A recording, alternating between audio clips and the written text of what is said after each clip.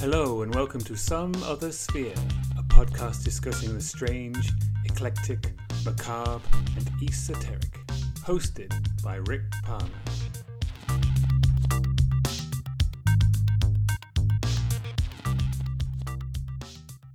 My guest for this episode is Chris Reeve, the creator of a blog called The Gotobed Diaries. This details his discovery of the case files of one Dr. Thomas Gotobed, who appears to have been, or still is, some kind of researcher of the occult. The files themselves vary between reports on paranormal incidents and the good doctor's own thoughts on various theories about the supernatural. Is Dr. Gotobed real? Well, I'll let Chris tell you that. What I can say is that we had a really interesting talk about a broad range of supernatural subjects, from werewolves to poltergeists and monsters such as the Kraken. Enjoy! Chris, welcome to the podcast. Thanks for having me. So you have a blog called The Gotobed Diaries, which you describe as a stranger's notes on the occult. Just tell us, first tell us a little bit about yourself and then how you came to create the blog. First of all, main thing about me is I absolutely really love a good paranormal story. I've always been a really big fan of kind of paranormal stuff. I like fictional ghost stories and things like that. But the problem I've had with them is they tend to follow things like character development and their story arcs in the 3-act structure. And that's all well and good and everything. But I've always preferred the true stories. I always think that there's more kind of, what's the word I'm looking for? Terror in the kind of mundanity of them. So with a fictional ghost story, you'd set them in like an old castle or a mansion or a galleon or something like that. Whereas with the truer ones, they always take place in somewhere that you'd recognize, like a house, say a terrace house or your mum's house or your office or your school or something like that. And it's the kind of juxtaposition of the supernatural against the kind of everyday. And to me, that's a lot more terrifying than what you kind of see in classic fictional ghost stories. Okay. And so with that in mind, how did you start the blog? Well, I'll give you an example. I'm not sure if you've read it, but This House is Haunted by Guy Lyon Playfair. I haven't read it yet, but I got it for Christmas. But yeah, I'm aware of the that. I'm aware of the Enfield poltergeist phenomenon. Yeah. So anyone who's interested in the paranormal or psycho research in any way should definitely read this book. It is absolutely fantastic, and the way it's kind of presented, I find very interesting because of the way it's reported in such a way as none of it's kind of sensationalized. It's all sort of, this is what happened. There's nothing like, and then someone went white with terror and ran out of the room. It's all objects moved, and then we recorded it with this and things like that. And I think the way those events are reported gives it much more kind of not terrifying, not the word I'm looking for, more kind of a creepy edge to it. I read that book when I was 11, and I rented it out from the library and read it in about 6 hours, and it kept me awake for about a week, to be honest. It absolutely terrified the hell out of me. But yeah, and that's the one that kind of sparked my interest in this sort of thing. And what I tried to do with the Gotobed Diaries is to present weird tales in that sort of style, the style of them actually being reports rather than stories told from like the third person point of view. Does that make sense? Okay. Yeah, it does. So just tell us about the concept of the diaries themselves. Well, I kind of have it sort of as a bit of a framing device at the start. It's the conceit is that I moved into a new flat and I found a case that didn't belong to me, so I kind of put it to one side. And then a few weeks later, I went looking into it, and it actually belonged to the resident who lived there before me, who was a paranormal investigator. And it's kind of a file containing all his reports and notes on things that he's been investigating over the years, including like photos and diagrams and things like that. And I like that because it allows me to kind of play around with presenting things in such a way that they could possibly be true. Yeah, which I think is a bit more of a kind of edge. I mean, I get a lot of people contact me and sort of say, oh, did this actually happen, sort of thing. And originally I started off saying, oh no, who knows, sort of thing. But I thought maybe I can't really carry on with that. It's probably going to come back to bite me on the bum at some point. So now if anyone does ask, I do normally confess that I made most of it up. Right, but, okay. No, go ahead, sorry.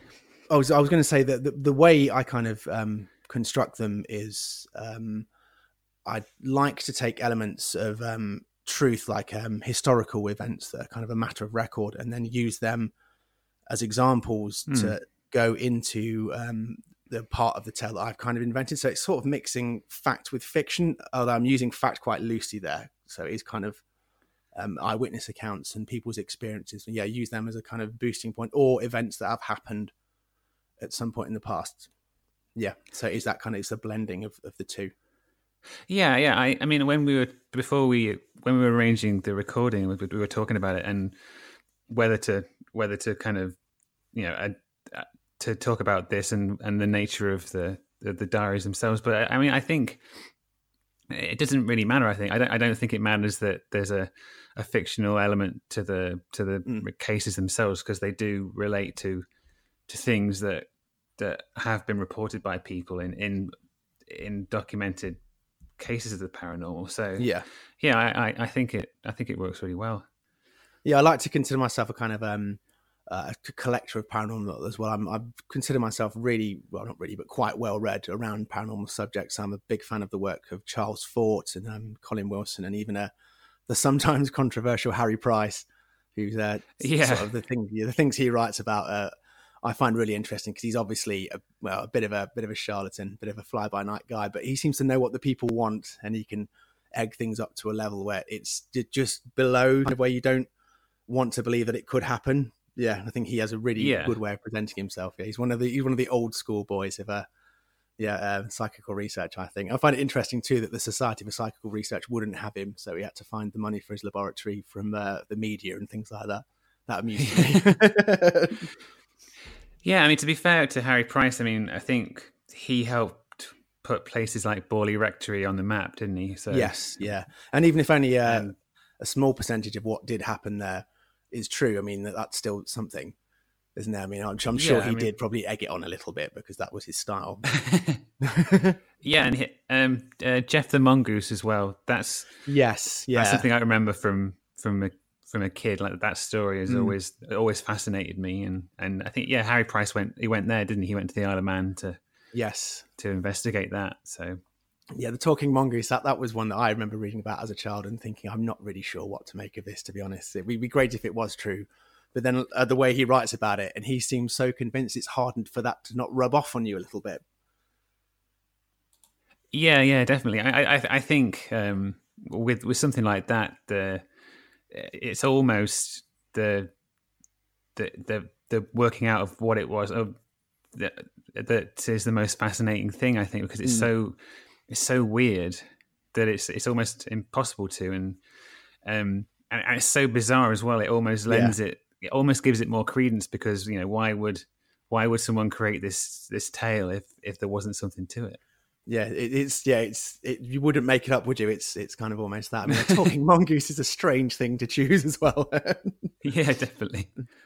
But yeah, going back to one of my favourite authors actually is Elliot O'Donnell. I don't know if you've ever heard of him. He was an English writer from the late 19th century, and he was a writer of fiction and a collector of paranormal tales. But he was very clever in that he would kind of blur the line between the two, and he would never quite tell you which was which, and there'd always be a little bit of fiction would creep into his factual tales, but then always his fictional tales would be based around a part of fact. And so, he's a really big inspiration for me. He's not really widely well read these days, which I think's sad, because he is a really, really good weaver of paranormal tales.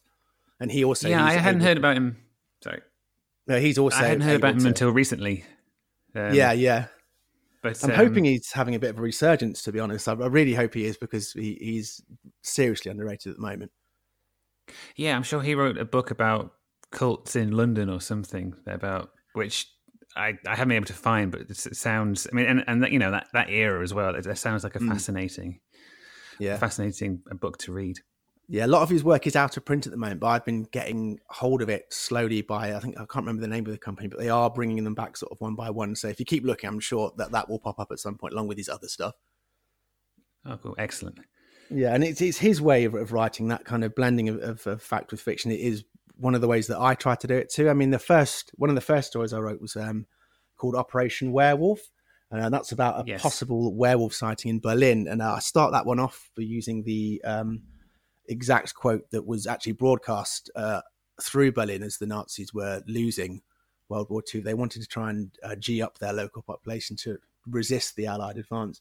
And so they quoted from a novel called I think it's Der Werewolf, but please forgive my pronunciation of German words. I'm not too strong on that, but that actually sort of ended with the words, a single motto remained for us to conquer or die. And it started with my werewolf to bite the enemy, and then he's done, and then he's gone. And that's, although it's not specifically about kind of lycanthropy or anything like that, I use that to set up this possible sighting in Berlin. And I tell that through the through the diary of an American soldier who was stationed there in 1946, and then leap forward into the future, and then an interview by Dr. Gotobed with a woman who lived in Berlin at the time and her kind of eyewitness account, and then mingle the two together. So I'm quite confident that one sort of works kind of well. And that's actually one I've had quite a lot of people contact me and ask me if it was true or not, and ask if they can see the diaries of the private from the American forces, that kind of thing. That's what I mean by the blending of kind of fact with fiction. I mean, I think it works a little bit better. I've got another one called Little Tricks at the Old Angel, or Beneath the Old Angel, sorry. The Old Angel is a pub that's in Nottingham where I currently live, and it's got loads of history, this place. It's been there for hundreds, maybe even thousands of years. It was next to a Saxon settlement that was originally Nottingham, and it's got this really bizarre layout. There's the bar underneath, and then above that there's a space called the chapel, which actually was a chapel at one point, and then above that is another level that was at one point it was a brothel. So workers in the lace market in Nottingham could come in, spend their money on drink, then go up to the top floor and do whatever they wanted to do with a prostitute, and then go down to the chapel beneath, and then get absolved of sins and probably do it all again the next day. Yeah, which I find that quite amusing. And also they have a cave system, and underneath Nottingham where I live now, there's an entire cave system that seems to run all throughout the city centre, and that's one of the reasons where we have quite a lot of history in Nottingham, and a lot of it does go back to I mean, here's where the English Civil War pretty much kicked off. I'm condensing a lot of history there into a small thing, but yeah, and it allowed me to use this pub as a basis to setting a tale. I mean, I know the landlord quite well. I managed to get a quick sort of guided tour of the place, and I must admit that even if I knew I was going to be setting a fictional tale there, but it did creep me out a little bit walking around this dark place with all this graffiti from years and years ago, with rooms that people haven't been into for a long time. Yeah, I did find that quite amusing. But that pub, actually, there's a story of a prostitute that was murdered there in the 18th century, and then a policeman was also murdered there a few years later. And the local story is that they can be seen at certain times of the night, this, that, and the other. And then there's always the tales of the old landlords telling me the tales of keys going missing and things like that. And they always have a little smile on their face when they say it, as if they don't quite believe it themselves. But I was using that as the basis to set up a story about a woman who she's a psychology student, and she wants to hold an experiment into the nature of fear. And as you can imagine, that probably doesn't end too well for her. But then that's what I'm saying about blending the fact of, maybe that's maybe not fact, but the acknowledged kind of myths and legends behind this pub, and then use that as the basis to leap off and make a tale of my own out of that. Does that make sense? Yeah, it does. I really like that post on your blog. I thought it worked really well. It reminded me of, have you heard of the Philip experiment? Yes, yeah. So it reminded me a little bit of that, because in that, I think it was like some students at a university and a professor, they did an experiment to try and understand like the paranormal phenomenon, but they invented a character called Philip to kind of almost debunk the idea of ghosts, really, and explain how a seance could work in terms of the effect it has on people. But then it turns out that the entity that they created did start interacting with them in unexpected ways. So it began to take on a life of its own, didn't it? If I remember correctly. Yeah. And I on a previous episode, I've just done a recording prior to this one, and I was talking to my guest is an author, and she was helping out at a kind of a ghost event at a castle up in Northumberland. and she was helping supervise a séance, and the party in that séance were contacted by a character from a book that she'd written, and that character knew her. She uses a pseudonym when she writes, but the character knew her given name. So okay, so things like that. Yeah, it's really, really strange. But I mean, I stuff like that. I mean, it just makes it even more fascinating in terms of what this phenomena is. And yeah. So yeah, I mean, I thought this was a really great post. Well, and actually, I'd forgotten about the Philip experiment. I suspect that may have subconsciously influenced me at some point along the line. Yeah, I do remember reading about that as a kid kind of thing. And I think that now that you've mentioned it, that probably did creep into my mind at some point. And interesting, you should say that they created this phenomenon too. That's something I'll come back to a bit later on about subconsciously created things that may explain paranormal stuff. But the next post I wrote was called "The Colossus of the Deep," and that was much more factual. The things I reported in there actually did occur. I mean, it starts in 1861 with a French steamer known as the Electon, which was cruising down Tenerife, and that was actually attacked by what they thought was a sea monster, but now we would probably recognise as a colossal squid. And they attacked back, kind of thing, and fought this massive squid for hours, and then managed to sort of spear it and try and drag it on board. But as they put a rope around its body, the weight of the creature kind of split it in half, and so all they managed to drag aboard was the tail. And the captain sent this back to the French Institute of Sciences along with his report and the accounts of the crew. And he was mocked by the Institute of Sciences. They were kind of like, oh, there's no such thing as giant squid. How can they possibly exist? You must be crazy. And whatever you've got here is something completely different. And that amuses me because that's the kind of that's again something else I'll go on to later is the science. I don't want to kind of come across as anti-science or anything, but this thing about how things that don't exist, therefore there's no point looking into them, sort of thing. It's interesting how that kind of stance has been throughout the years, but then changes as obviously as evidence and attitudes do kind of change. But going back to this, in 1978, there was a boat called the USS Stein that was sailing from San Diego to South America, and they collided with something in the waters of South America, something very, very big. And that thing knocked their sonar out, and the captain wasn't stupid. He knew that you can't really sail around without the sonar systems. They took themselves to a dry dock and were looked at by a team of engineers. And sonar domes have loads of rubber coating on them to stop them corroding and this, that, and the other. And when the engineers looked at the sonar dome, they saw these massive gashes in it that are the kind of things that you would find if a squid or an octopus had attacked something. But in those gashes as well were hooks of the kind that you would find of the suction cups inside of squid. Except one thing, these gashes and these hooks were absolutely enormous. They were far too big. And when they sent them to a marine biologist who looked at them, they estimated that creature would have to be about 50 meters long, which is pretty damn big for a squid, to be honest. And though the USS Stein was an actual ship, it's a matter of naval record that did actually happen to that boat. And the US government came out and said, oh, yes, it was a squid attack. But the interesting thing is that they took the more fantastical kind of idea. You say, yes, this boat was attacked by something that's not been seen before. Everyone who was on board the ship said that wasn't true. That couldn't possibly happen. They reckon that they hit a submarine. And I think that's the first case in recorded history of the government ever taking the more fantastical explanation. And everyone else, all the witnesses who were there saying, no, that can't have possibly been. It's because normally it's kind of like you say, some interdimensional being came and mutilated my cattle, and the government are, no, it was a weather balloon, that kind of thing. Yeah, you don't often see the reverse. Do you know what I mean? No. I mean, it's in terms of things that are, a classic sort of a classic story in Forteana. Sea monsters seems to be the one where there's the most evidence, physical evidence, I would say.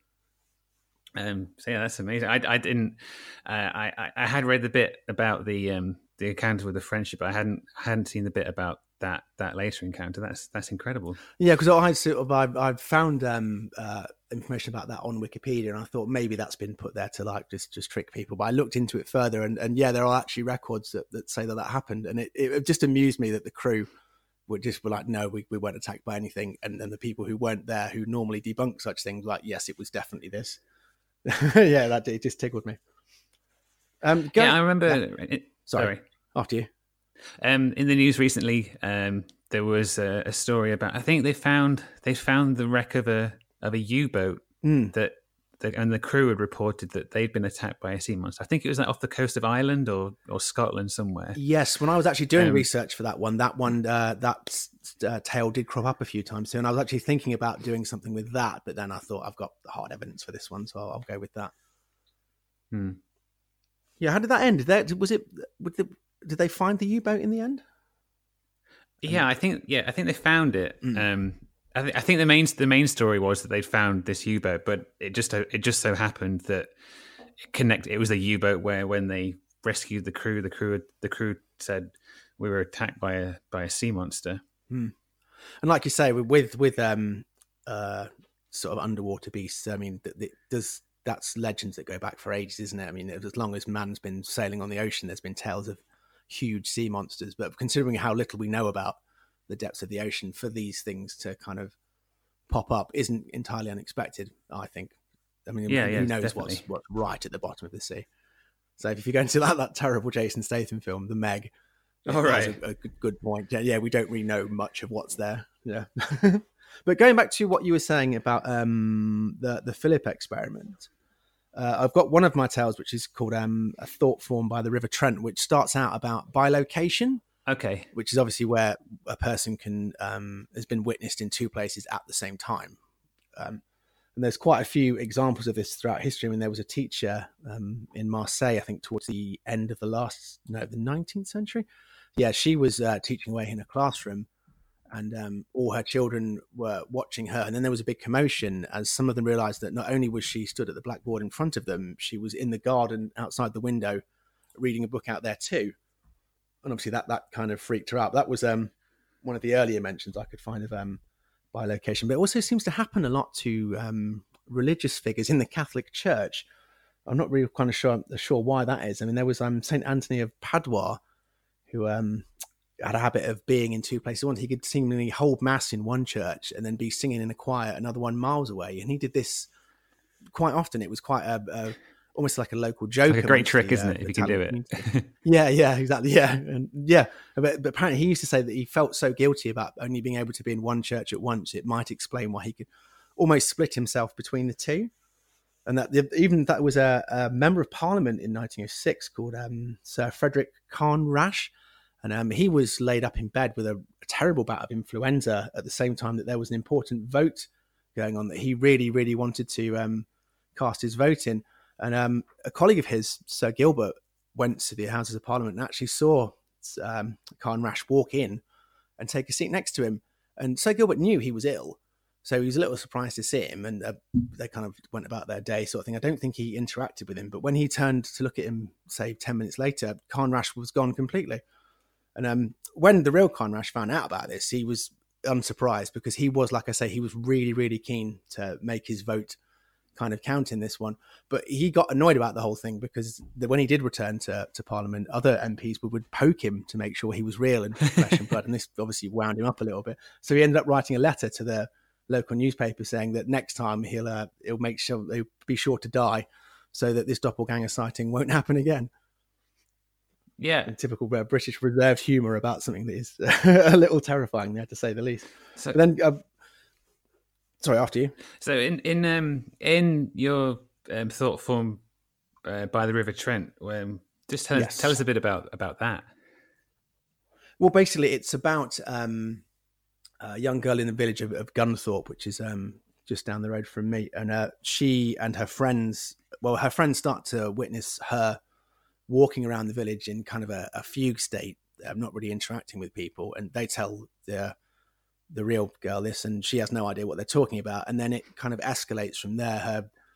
Her double is seen acting strangely by her friends, and then by herself, kind of thing. I won't sort of give away the ending, but it does end in a quite a not shocking, but an unusual fashion. But then I've used that to go on, or for Dr. Gotobed to go on to speculate that it could be something called a tulpa. Okay. Which is it's like an object or a being that's kind of created by spiritual or mental focus. It's like an imaginary best friend. And if you're really, really kind of good, if you've got enough will, you can make this imaginary best friend autonomous and relatively sentient kind of thing. Do you know John A. Keel, who wrote the Mothman prophecies? Yes. Yeah, he had a theory about tulpas. Obviously, in the Mothman prophecies, he covers all kinds of things like lights in the sky, alien beings, telepathy, the Mothman itself.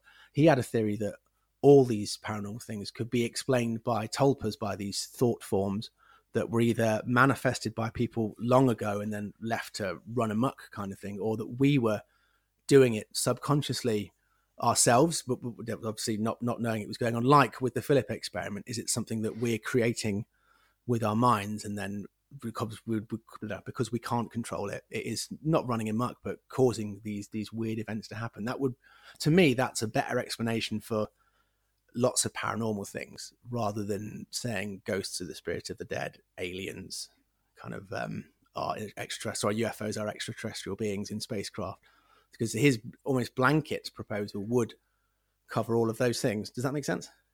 Yeah, definitely. I know what you mean. I think the thing I do find interesting is that idea that a thought form could be created by someone, and then the person that's brought that into creation could die, and then years later someone else could encounter it. I'm really interested into how that process might work, and in terms of like when in the 19th century or 18th century when Europeans would move out into the New World. I mean, did they bring? I guess they brought their ideas with them, and I mean, kind of thought forms of different types of people interact. And I'm just, it's fascinating, but I sometimes find it hard to get my head around how it sort of works. I really like that idea of a tulpa.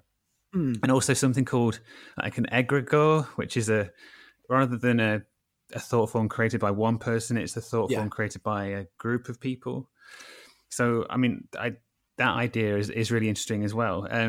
But it's just, in terms of understanding the mechanics of it, if there are mechanics to understand, that's still where I'm trying to get my head around it, because it's a bit of it's a real head scratcher.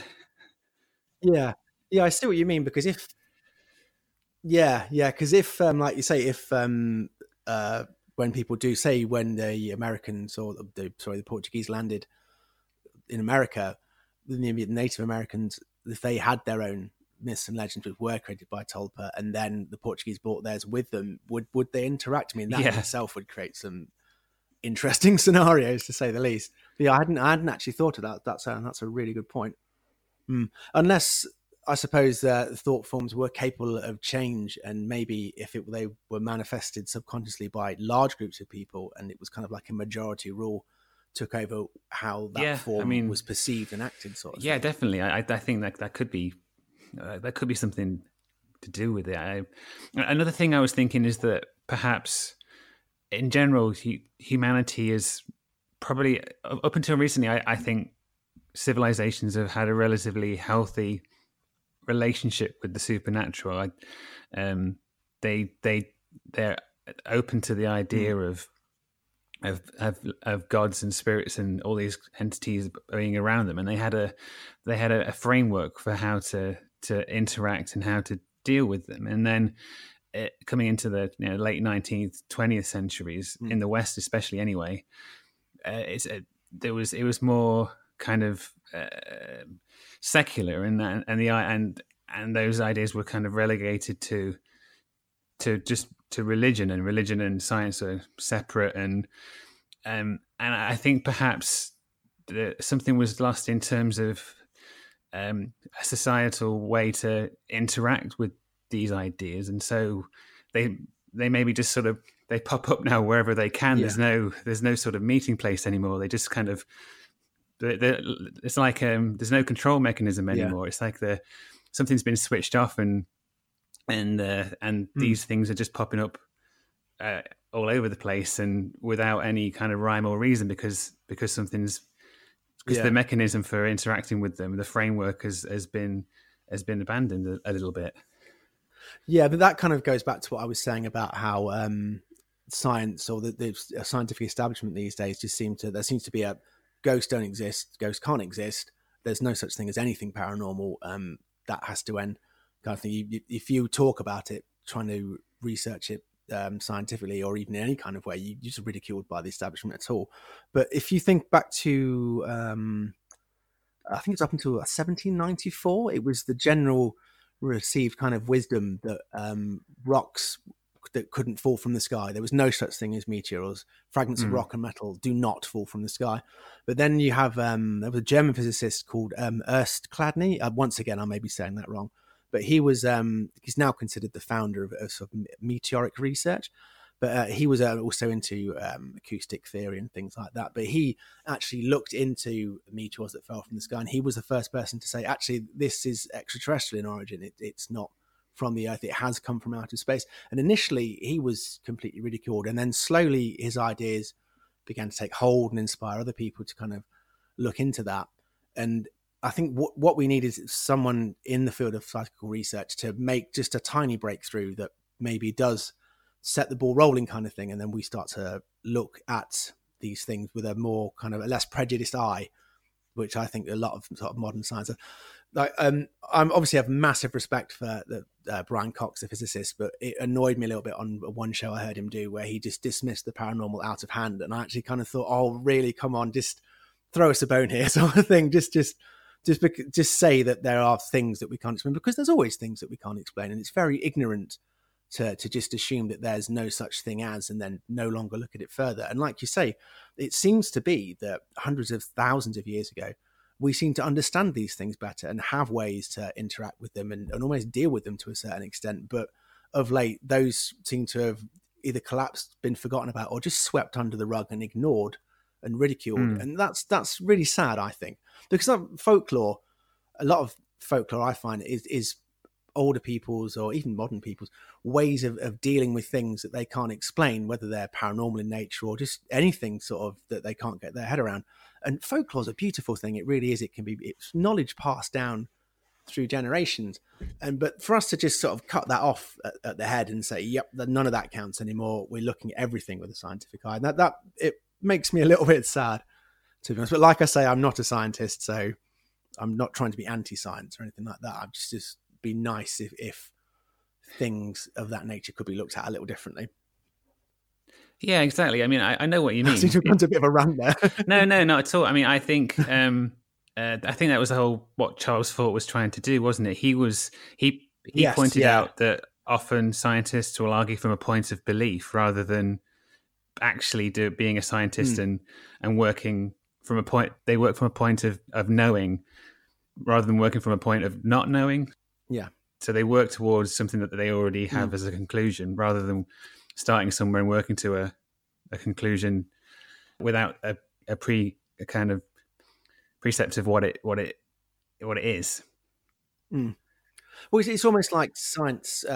What science accuses faith of. They say that the people who have faith start from a certain point and work backwards to prove their conclusion. But yeah, Charles Fort said that about science, isn't it? You're doing the exact same thing that you're accusing others of doing. Yeah, and he said something like one measures a circle beginning anywhere. So I think he was of the kind of idea that nothing is ever really one thing. It's always in a constant state of being between two possible things, almost, I think, is what his general idea was. Yeah, it doesn't really help that he had so many ideas, and some of his own ideas, even he was kind of like, yeah, this is a bit too much. I don't know if you ever read the one where he postulated the idea about there being a missing sock dimension, where all the missing socks go, and then one can maybe reach into that dimension and pull out a sock, but there's a good chance it won't be the one you're after. I hadn't heard that, but I love it. I love it. I mean, I do lose socks, so you never know. Yeah, because he actually wrote that I don't believe that, but he was saying that that's as good a theory as anyone else can come up with regarding missing socks. Not that I can imagine much time has been spent on the theory of missing socks. But actually, mentioning Charles Fort, one of his books, I think it's Low, and he has a massive list of apports, the things that just seem to appear from nowhere. And he goes on this long rant about stuff that falls from the sky. And I got to looking into that, and I used that for the basis of one of my entries on, the Good Doctor's thoughts on theories and stuff like that. And I found a lot of examples as well that he didn't even have in his books. Like in Russia in 1914, in a place called Gorsky, it rained silver coins, much to the amusement of the local peasants. And they obviously became somewhat richer from that. But in Kendarrington, in 1989, which is in England, there was a couple who were in a churchyard just having a picnic, and they got rained on with old money that was minted between 1902 and 1953, and it was a clear day. So where did that come from? I think in Australia as well, in the same year, there was an incident where thousands and thousands of dead sardines fell from the heavens like a sheet of silver rain, is the quote. And it fell about, they were called the Deegans, this couple. It fell about their property for like a area of 2 acres, and then nowhere else. It was just localized to that. And there was no other, nothing else included, just these dead sardines. And their cat was quite happy about that. But yeah, and it never seemed to happen again. But then there's instances in London at some point when it rained tiny frogs. And these small frogs were all of the same species that were native to Brazil. And yeah, that's just strange. But looking into scientific reasons for this, the scientific community reckons that this could happen because of waterspouts, which is where a whirlwind forms above a body of water and then sucks it up basically and then deposits it elsewhere, which does explain it. But what it doesn't explain is when these things happen, why is it only ever a certain species that fall? I mean, it was only ever one species of frog that fell at that point in London. Surely when this waterspout or whirlwind picked these frogs up, it would have picked up all the other detritus that was in the body of water as well. And in that case, where did that go? Science counters that. So I'm saying science generally, but what I mean is the theories I've read. I'm not trying to kind of like just say everything's the same thing. But yeah, the theory I read that they said that these waterspouts act like a centrifuge. And so as they're spinning, they separate things according to specific gravity. And so all these frogs of the same species would weigh a similar amount. And so they would be deposited at the same place. But then if that were true, should there not, along the path of this waterspout or whirlwind, be the rest of the things that were in the winds as well? Should they not be scattered at separate intervals too? Like there'd be, let's say, another species of frog that were in the same body of water, or the fish or anything like that. It's only ever these weird singular things that appear. And that was something I've not tried to go into an explanation to that because I can't. But that's like Charles Fort, I find it amusing to think that there's a great celestial prankster who's just playing tricks on all of us, which actually would explain an awful lot of paranormal stuff. Yeah, I think he had an idea that there might be another world really close to ours, and we're getting their rubbish. Like they're just they're just dropping their rubbish on our planet for some reason. But I mean, that's actually where he goes on. That's the one he goes on to talk about, the missing sock dimension. Actually, in that one. Yeah, I can't remember the name of the world. He gives it a name. I can't remember. I've read the Book of the Damned, but I can't remember that name. But yeah, it's he uses that mysterious range of things to exemplify his point. Really, is it that science will come up with a ridiculous answer for. They will try really hard to come up with an answer to rationalize something, but in trying to rationalize it, they'll come up with something which is equally as preposterous. Yeah, I mean that kind of thing's been happening for ages as well. I mean, I think there's a book from the 16th century called "The History of the Northern Peoples" by a Swedish writer whose name I'm not even going to try to pronounce. But in there's a woodcut that depicts a fauna of fish over his home village. And so it's not like this is a modern thing. So it's not like we've somehow created this recently sort of thing. This has been going on for ages. I'm sure it's even cited in the Bible at some point that something rained on someone from the heavens from a clear sky. Yeah, so it's not new. No. So with writing the Go to Bed Diaries, how have they, in doing that, have they helped you in terms of your ideas about the paranormal and kind of condensing it down into what might be going on and what kind of constitutes paranormal phenomena. Yes, I'd think so. I mean, one of the things I've tried to do is I've spoken to a lot of people and asked them for their experience of the paranormal. And I've had a lot of actually kind of feedback from that. It does seem to be that if you speak to a group of, say, 30 people, I can guarantee you'll get one or two that will turn around and say, yes, I've seen a ghost, or yes, something weird has happened to me that I can't explain. They will nearly always start with as well, I don't believe in things like that, and then go on to tell you something that they don't believe in, but they still believe in it enough to tell you that it happened to them. Right. Yeah, which does find it. I do find that quite interesting, to say the least. It's like the Project Blue Book thing, isn't it, where they had thousands and thousands of UFO cases and they managed to disprove all of them, but they were still left with 17 that they had no idea how that could have been, and they were using that to say that there must be something going on because we've still got this tiny percentage of things that we can't explain. So like if you go onto, say, Reddit or something like that and just type in true paranormal experiences, you'll get page after page of things that people reckon have happened to them. And yes, I mean, it's the internet, so a lot of it's going to be rubbish or people just pulling your leg kind of thing. But every now and again, you'll see something and it's kind of like, yeah, that actually seems pretty genuine. And I know that you can't take that as evidence. It's someone else's story on the internet, and that goes back again to what I was saying about the terror of mundanity. The ones that are convincing are the ones that are kind of, they're not trying to shock you, not shock value or anything like that. It's something little that's happened, say, in the middle of the day in their living room, and that it's just freaked them out, sort of thing. And that's what I'm trying to use the Go to Bed Diaries for, is to take things like that and maybe not sensationalize it, but to put my own personal spin on it and make it kind of what's the word I'm looking for?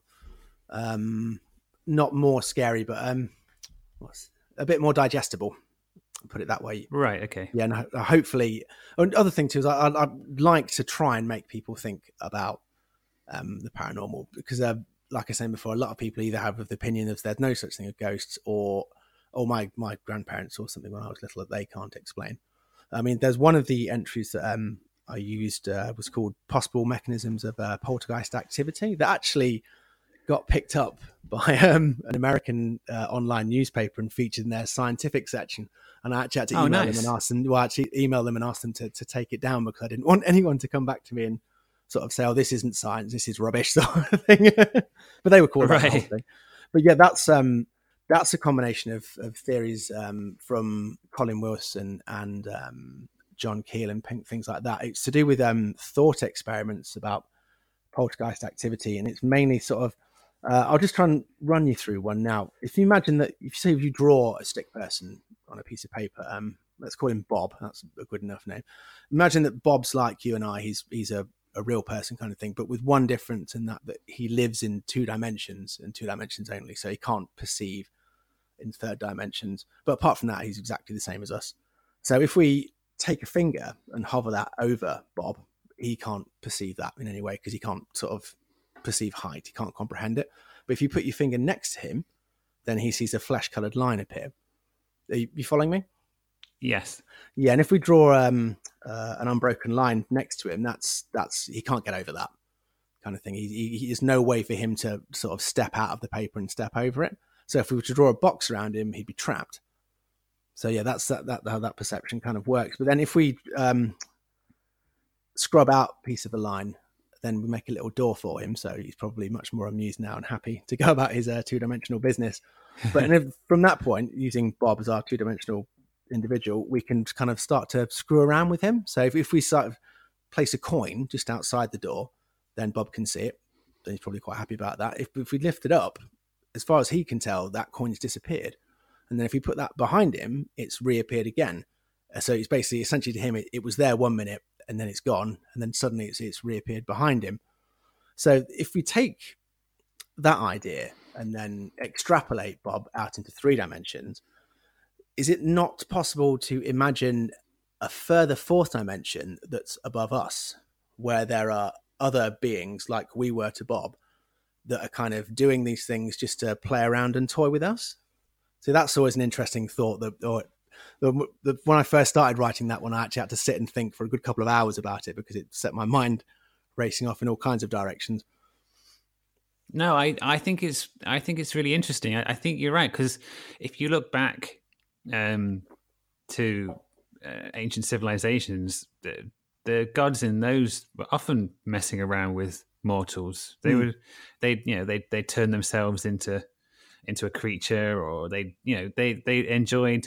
enjoyed tormenting humanity, and there's and pretty much every culture that there's been has some kind of trickster deity, some kind of trickster entity that usually that likes to mess around with you. Usually, often trickster entities will kind of help you out. They'll mess around with you to kind of help you realize something, or to challenge you in some way. But yeah, I mean, I think that's a really good idea. The more I read about the paranormal, and the thing that strikes me is that the ultimate question is, well, what is reality? Like reality, I don't think reality is fixed. I think it's I think a lot of the time a lot of energy goes into kind of trying to understand whether something is real. So is Bigfoot real? Are ghosts real? What are UFOs? Are they physical? But ultimately, maybe there's a more fundamental question as to what do you mean real? Yeah, exactly. And can reality not be more fluid than just a binary thing of real or unreal? Can there not be various degrees of reality sort of that exist? Like a spectrum of reality, I think. And also I think this kind of goes back to what we were talking about before, where Western civilization has sort of been conditioned into this idea of what of a kind of a material world, and it just being a material world, when I honestly I don't think that's the case. I mean, I think it is an aspect of a much broader, weirder kind of reality. And something like psychology, when you would talk to most people about psychology, I think that they would understand it as trying to understand the human mind. But again, it's a lot deeper than that. I think, and the mind kind of being sort of confined to the brain. But I'm not sure that's the case either. And if you look at something like the writings of Carl Jung, I mean Carl Jung is an occult kind of author, isn't he? I mean, he's known as one of the founders of psychoanalysis, but he essentially was an occultist, and he was very interested in that aspect of the mind. And if you take that into consideration, then I think that kind of thing that helps to kind of explain the paranormal. Yeah, I mean, there was Dr. Mesmer who invented mesmerism. He was a psychologist as well, and there was a big sort of hoo-ha, wasn't there, between him and the chap who invented hypnotism. And it's only because of certain events panned out that hypnotism became a thing and mesmerism didn't. But he was a bit also an early adopter of paranormal things. So that he too was a respected scientist until he wasn't, basically. But yeah, and it's interesting how these doctors of the mind only a few years ago were allowed to start with occult leanings kind of thing. Whereas now, if you tried to that, like, hi, I'm your psychologist. Oh, by the way, I also believe in many paranormal things. I think you'd probably be chased out of town. Yeah, to be honest, which is sad. Yeah, but yeah, going back to it's like another thought experiment. This saying about trickster gods. Actually, just as an aside, as you were saying that about how trickster gods kind of do tend to be helpful, there was one gentleman I spoke to who told me that when he moved into a new house about 12 years ago, he was actually kind of plagued with a series of, well, not plagued, but bothered by a series of sort of poltergeist-like activity where he would put things down and they would disappear. And he always said there was nothing exact he could put his finger on. Like, he didn't ever sort of like put something down, make a mental note that he'd put it there, then come back and it had gone. But things would always go missing and stuff that would turn up in odd places. And he could never be sure that it wasn't him sort of losing his mind. But then one day he was had to leave the house in a hurry and he was looking for his house keys. And he went to the door under the a cupboard under the stairs where there was hooks for all his keys, and his house keys weren't there, basically. And he kind of lost his rag a little bit and just said out loud, "Oh, come on now, this is getting ridiculous. I really need my keys. Can you not just stop doing this?" And he turned around, and his keys were in the door when they weren't there previously. And that goes back to, I think, to the trickster nature of poltergeist phenomenon, not trying to be evil or cause harm, but just trying to be a little annoying, like a kid, basically, prodding you until you sort of snap. And he said actually after that point that he never really experienced anything again. Everything was a lot quieter. Yeah. I know, that's yeah, so I think a lot. Yeah, and he was a kind of. I actually spoke to him in person. He was a friend of my father's, and he was not the kind of person who was prone to flights of fancy. He was really down to earth, and he actually did say to me, "I don't believe in ghosts, but." And yeah, and as soon as he said that, I knew that there was going to be an interesting sort of tale come out of that. But yeah, I'm even going back to the thought experiment thing. One of the other example I use is if you imagine a line of ants by the side of the road, just minding their own business. They're not really concerned by the people walking next to them or the cars going past. It doesn't affect their lives, so they just carry on. But if one day a small child bends down and gives the ants a shove with a stick, suddenly their world is being invaded by something that's causing mischief, kind of thing. And then that stick disappears. I'm not saying that people are like ants. Obviously, we're kind of different, our motivations and our very beings are completely different to ants. But what if there was something so far above us that we are above insects that occasionally deemed fit to poke around with our world, sort of thing? I mean, that's surely that's not completely out of the realms of fantasy, or maybe it is.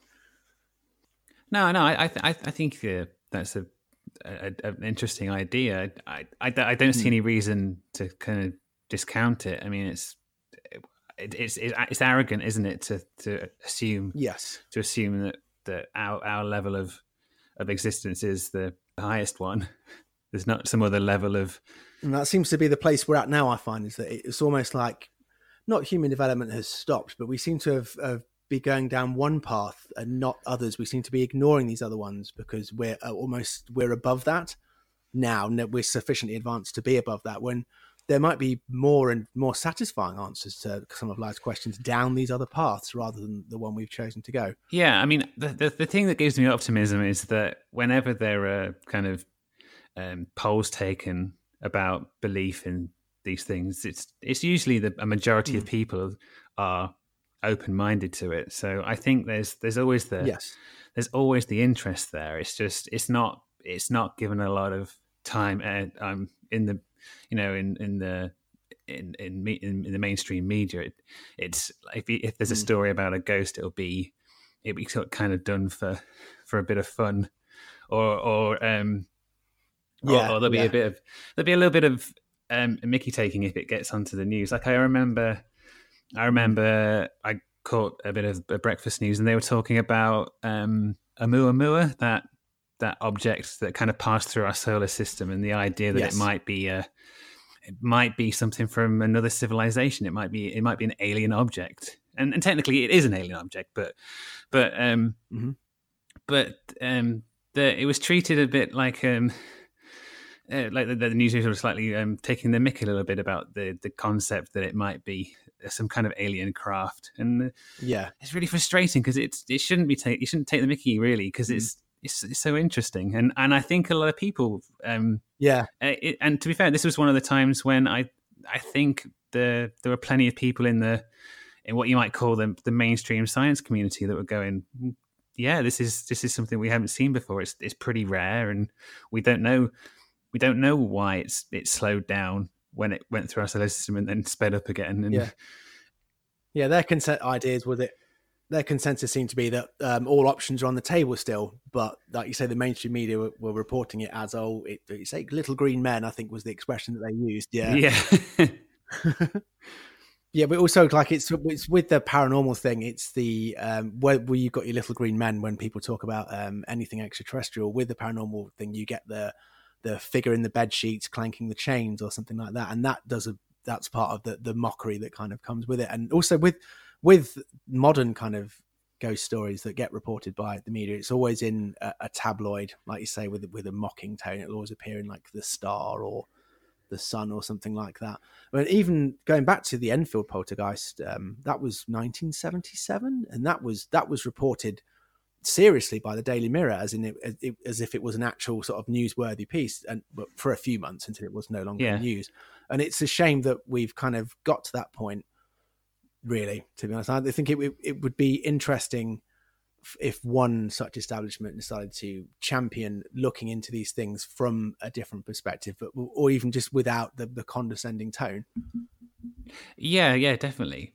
I mean, going back to the Enfield poltergeist, I mean, I think one thing about that I found interesting was that the family in that house, they felt like they were quite emotionally vulnerable people. They'd been through a lot, hadn't they? And I think Yes.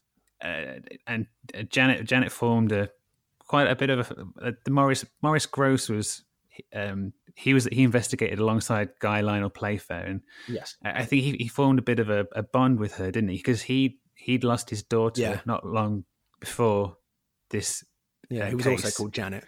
He was also called Janet, and I found that really interesting. I'm intrigued as to whether somebody that's been through some kind of psychological trauma and is emotionally vulnerable like that, do you think that can make a person more susceptible to the paranormal? Yes, I would say definitely. I mean, that kind of leads into do you know of sort of stone tape theory? Yes. Place memory, like residual hauntings. That's the theory that certain buildings, normally old ones, can retain the memories of certain normally traumatic events or emotionally sort of emotionally heightened events that occur within their walls, and that these events can then be replayed back by someone during sort of similar times. So if, say, just to, as an example, say a murder occurred in an old stone building, then if someone was walking through who was what's what I'm looking for, open to receiving these things, who had experienced an emotional range that kind of made them be able to tune in to these replays kind of thing, then that person would see it, and that it would replay out in front of them kind of thing. And I think that going back to what you were saying, it does always seem to be people who've experienced sort of trauma or emotions themselves who are more open to anything paranormal. I mean, that was just an example, but yeah, with the Harper family in the Enfield story, they'd been through some terrible things, and it did seem that because of that heightened emotional state within that house, that these things began to manifest themselves. And when Maurice Grosse appears on the scene, I suspect he probably allowed whatever was taking place to ramp up to another level, which is probably why it went on for so long. I mean, it was a year and a half or something like that. And most poltergeist experiences that I've read about tend to just dissipate after a few months. So yeah, I definitely do think there's something in that. I definitely think that emotional state is a big deal. But then going back to the scientific thing, I mean, how does one measure emotional states? I mean, you can obviously see activity in the brain inside an MRI scanner, but at a site where poltergeist activity is occurring, you can't just suddenly install an MRI scanner and fit all the witnesses into it and see what's going on whilst the activity is taking place. That's not how these things work, unfortunately. So that's why any kind of sort of research into the paranormal doesn't seem to be compatible with the scientific method, which involves controlling variables which can't be controlled in these situations. I mean, you can't control someone's emotions. Well, you can try, but you probably fail miserably. Yeah, definitely. Yeah. I think, and that's kind of, I guess, in a way, it's a little frustrating, because it seems like I think there's a little unfairly the onus is on people to prove the paranormal, when it might not be entirely possible. It's that's the kind of catch-22 situation. The debunkers kind of take they have it easier, because they just have to, all they have to do is prove that it doesn't. And it's easier to prove that something doesn't exist than it does a lot of the time. Well, once again, with the Enfield poltergeist, a lot of the people debunking that I found seem to isolate one thing that they could explain away and then say, "Oh, I've debunked that, therefore the rest of it is completely out of the window." The girls involved in that case, I believe, confessed that they were doing some of the movie, throwing objects about and doing some of the tricks, but not all of it. No, And so, and I think if you'd formed a bond with the investigators like Janet did, then you'd want to keep them around, wouldn't you? So yes, it makes sense in that respect. Mm. Yeah, so like as you were saying, I mean, it does seem to be easier to debunk something than it is to jump on, not jump on board with it, but kind of look into it further from another point of view. Like Charles Fort, once again, you've got your already formed opinion and you're working back from it, and your opinion is like this can't be happening, therefore here's reasons why it can't be happening, and then you get all kinds of things going on. Yeah. One thing that I have been reading about was infrasound. I don't know if you know infrasound. It's when a really low frequency sound wave is created and it's inaudible to the human ear, but it has a strange effect on the human brain. I mean, it can create feelings of tension and dread, and it also creates the feeling that you're being watched. And it's responsible for causing things to appear out of corners in the corner of your eye. It's created by all kinds of stuff. It can be created by underground water or faulty machinery.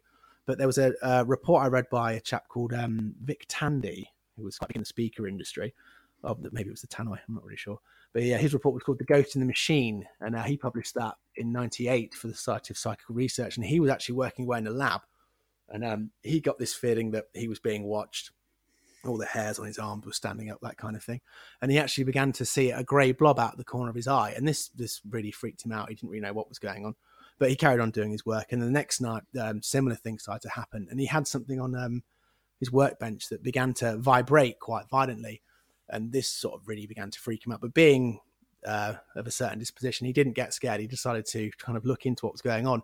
And it eventually worked out that a new fan had been installed in the air conditioning, but it wasn't quite sitting correctly. Right. So it was creating a standing wave in the middle of this lab of this infrasound that was causing all this strange stuff to happen to him. And it was such a frequency that the thing on his desk that was vibrating was actually resonating in this standing wave. Yeah, and I think that could possibly be useful in explaining certain paranormal activity, but it doesn't explain everything. Do you know what I mean? So I've seen infrasound be used as excuses for, that's even actually mentioned, I think, in the Enfield case, was that maybe it was something to do with infrasound. Maybe everyone was seeing things, but that doesn't explain all of the phenomena. That doesn't explain like fires being inexplicably lit or something like that. And that's what I mean about people disproving one thing and then using that to sweep the entire case under the carpet. But yeah, if you do want a good, interesting read, I do recommend looking into infrasound. It's a very, very strange phenomenon. It's caused all kinds of weird effects.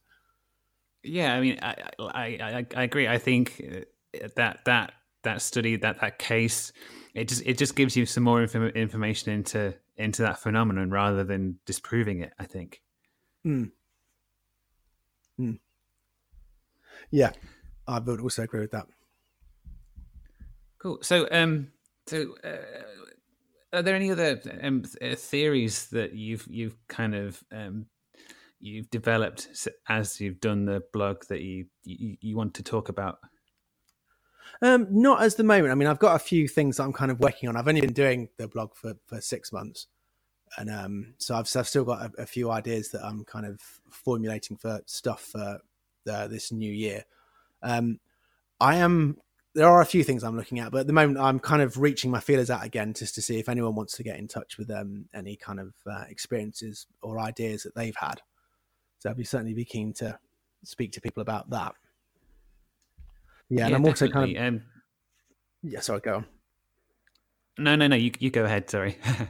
No, I was going to say, I'm also trying to look more into the folkloric aspect of things, like how things in the past have kind of changed over time, if you know what I mean, like how things that we used to believe were werewolves and things like that, how the perception of them has changed through time, and vampirism and things like that. I'm not going to go too deep into it, but So they were saying, I read somewhere something to do with lycanthropy and how that could be linked to rabies, and how rabies could be the cause of werewolf myths from years ago, along with other. Because I think there's actually a medical condition that's linked to lycanthropy that can cause people to get hairier, basically, and look quite vicious. So yeah, that's one of the things I'm going to be spending a bit more time on in the future. Well, yeah, one of the things about werewolves that I find interesting is that I'd be interested to see how, in terms of the werewolves, how many are where a person transforms completely into a wolf, and or are there ones where you transform into a dog, sort of wolf man? Yeah. And where those sort of myths exist around the world. Because one thing that I do find interesting is that in quite a lot of shamanic ritual and in rituals, the shaman will kind of go through a transformative, he'll go through a metamorphosis into another being, and sometimes I think maybe that's where that's coming from. The idea of a person transforming maybe comes from a tradition where somebody in the community would contact the other world and be transformed, and it's kind of morphed into the werewolf legend that we have, and also alongside things of trying to explain the unknown, and it's very hard to kind of trace back something like the werewolf idea to a single point where you can kind of start from. And another thing it reminded me of is, have you heard of Wendigo psychosis? Yes. Yeah. That was something else I've been looking into. That's really interesting. That is too. There's so much going on there. Yeah, because I mean, basically, I think the Wendigo is a creature in native First Nations legend, and I think it comes from people kind of going off into the forest and so maybe getting lost and then resorting to cannibalism, basically, to survive. And unfortunately, if you eat too much, if you're human and you eat too much human meat, you go sort of insane and you start to crave it, and it's not very nutritious. So you kind of sort of become gaunt and horrific, and I think, well, maybe it's something like that. Maybe it's people that have gone off and disappeared and then come back or been found. Yeah, and they look completely different to how they were, and it's like I don't know where the hairiness would come from. But then imagine if you were feral and grew up in the woods, and all you'd ever tasted was raw meat, kind of thing. If you were to appear to a bunch of villagers in the 16th century on your hands and knees, covered in dirt with sort of blood smeared around your mouth, you would look like an animal, wouldn't you? And they would probably go back and say, "Oh, we've seen this hairy monster." Do you know what I mean? It wouldn't be what they'd seen, but it would, over time, that's probably what the perception would come. And I think what you were saying about the Wendigo, I mean, that sounds very similar to maybe how werewolf origins began, and they've just got twisted over time. But what I have noticed is that modern day fiction as well, you can see where certain books have been published, and then that changes the nature of that myth. Like with the vampire myth, when Dracula appeared, that suddenly took a very different turn, and then everything afterwards was based backwards on that, or aspects of that. And I think I can't pinpoint the specific werewolf one, but then that legend did seem to definitely take a change in the early 20th century with the publication of one kind of work, and then everything that was in that book seems to be used as the basis for all lycanthropy going forward. And is that not modern day sort of folklore and action things being, because folklore is malleable. It does change to fit the circumstances, kind of thing. Yeah, definitely. I mean, I think the one thing that we both get involved in Folklore Thursday on Twitter, don't we? And yes, one of the things I've kind of learned from that is that, Well, firstly, there's still a vast resource of folklore.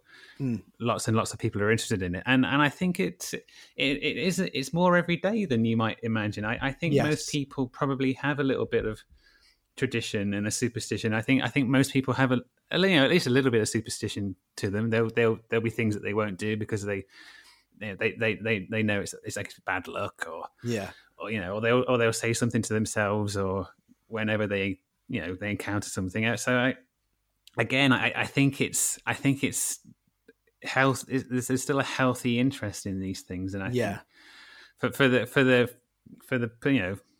all the ills that get laid at the door of social media, I think it can help preserve things like this and maintain their popularity and get them out and get them out to people that might not otherwise be aware of them. Yeah, and also just like you say, everyday things being explained, like why you bless someone when they sneeze. That's always fascinated me when I was a child, when someone explained to me about why you say bless you when you sneeze, because that's just the done thing now. Wouldn't even think about it, but that goes back through folklore. It's something that my nan used to have loads of horseshoes in her living room, and did never had a horse or anything like that. And she explained to us that they were always on the wall and up a certain way to hold in the luck. And that fascinates me. I have horseshoes now in my apartment just because I want to hold in the luck, kind of thing. Yeah, and that's why I love folklore, because it, like you say, it does still affect everyday life, even if people don't realize it. And it's just so interesting how things were explained in olden times. I would say simpler times, but maybe they were more complicated. But and like you say, it does still affect daily life, and people, I don't think, realize it. I don't think generally most people appreciate it. Although, like you say, having participated in Folklore Thursday is amazing and heartening to see how much interest there is out there. And actually, to be honest, with anything paranormal, I've met quite a lot of people through social media, including yourself, who it's nice to discuss these things with and have a different point of view, because there's not many people in my immediate circle who are willing to have this kind of discussion about that sort of thing. And it's nice to get involved and realize that there are still people out there who want to talk about these things. Yeah, definitely. Cool. Well, Chris, this has been a really great chat. Thank you so much for coming on the podcast. Thank you for having me on. It's been really good. So if people want to find out more, just tell them where to find the Go to Bed Diaries and find yourself. Okay, the blog's at just at the gotobeddiaries.com, and there's a contact me page on there, and I'm more than willing to speak to anyone about anything paranormal. If you've got experiences or anything that you'd like to share with me, I'm always interested in hearing about that. And on Twitter, I'm on gotobed_diaries on that, so yeah, you can find me there. And I also have a page on Facebook too, the Go to Bed Diaries. And like I said, it'd be really interesting to hear if anyone has any paranormal experiences they'd like to share with me. Excellent. Well, I'll put a link to the website and the blog on the show notes. Brilliant. Cool. Well, there. Thank you very much. Yeah, thank you very much. Cheers, then. Cool. Cheers. I think this episode is a good follow-up to episode 5 with Icy Sedgwick. There we talked about the depiction of ghosts in literature and how that compares with our understanding of the phenomenon in real life. Two distinct separate mediums. With Chris, he's created the Files of Dr. Gotobed to explore and communicate his own interest in the supernatural, taking inspiration from real-life incidents. Does it matter that the cases are mostly fictional? Not at all. Everyone loves a good story, and it's the subject matter here that hooks you in, especially with something like what happened to the USS Stein. There'll be more details of the blog in the show notes. I highly recommend taking a look. If you like this episode, please leave a comment, a rating or a review. It'd be really helpful. Until next time, thank you very much for listening.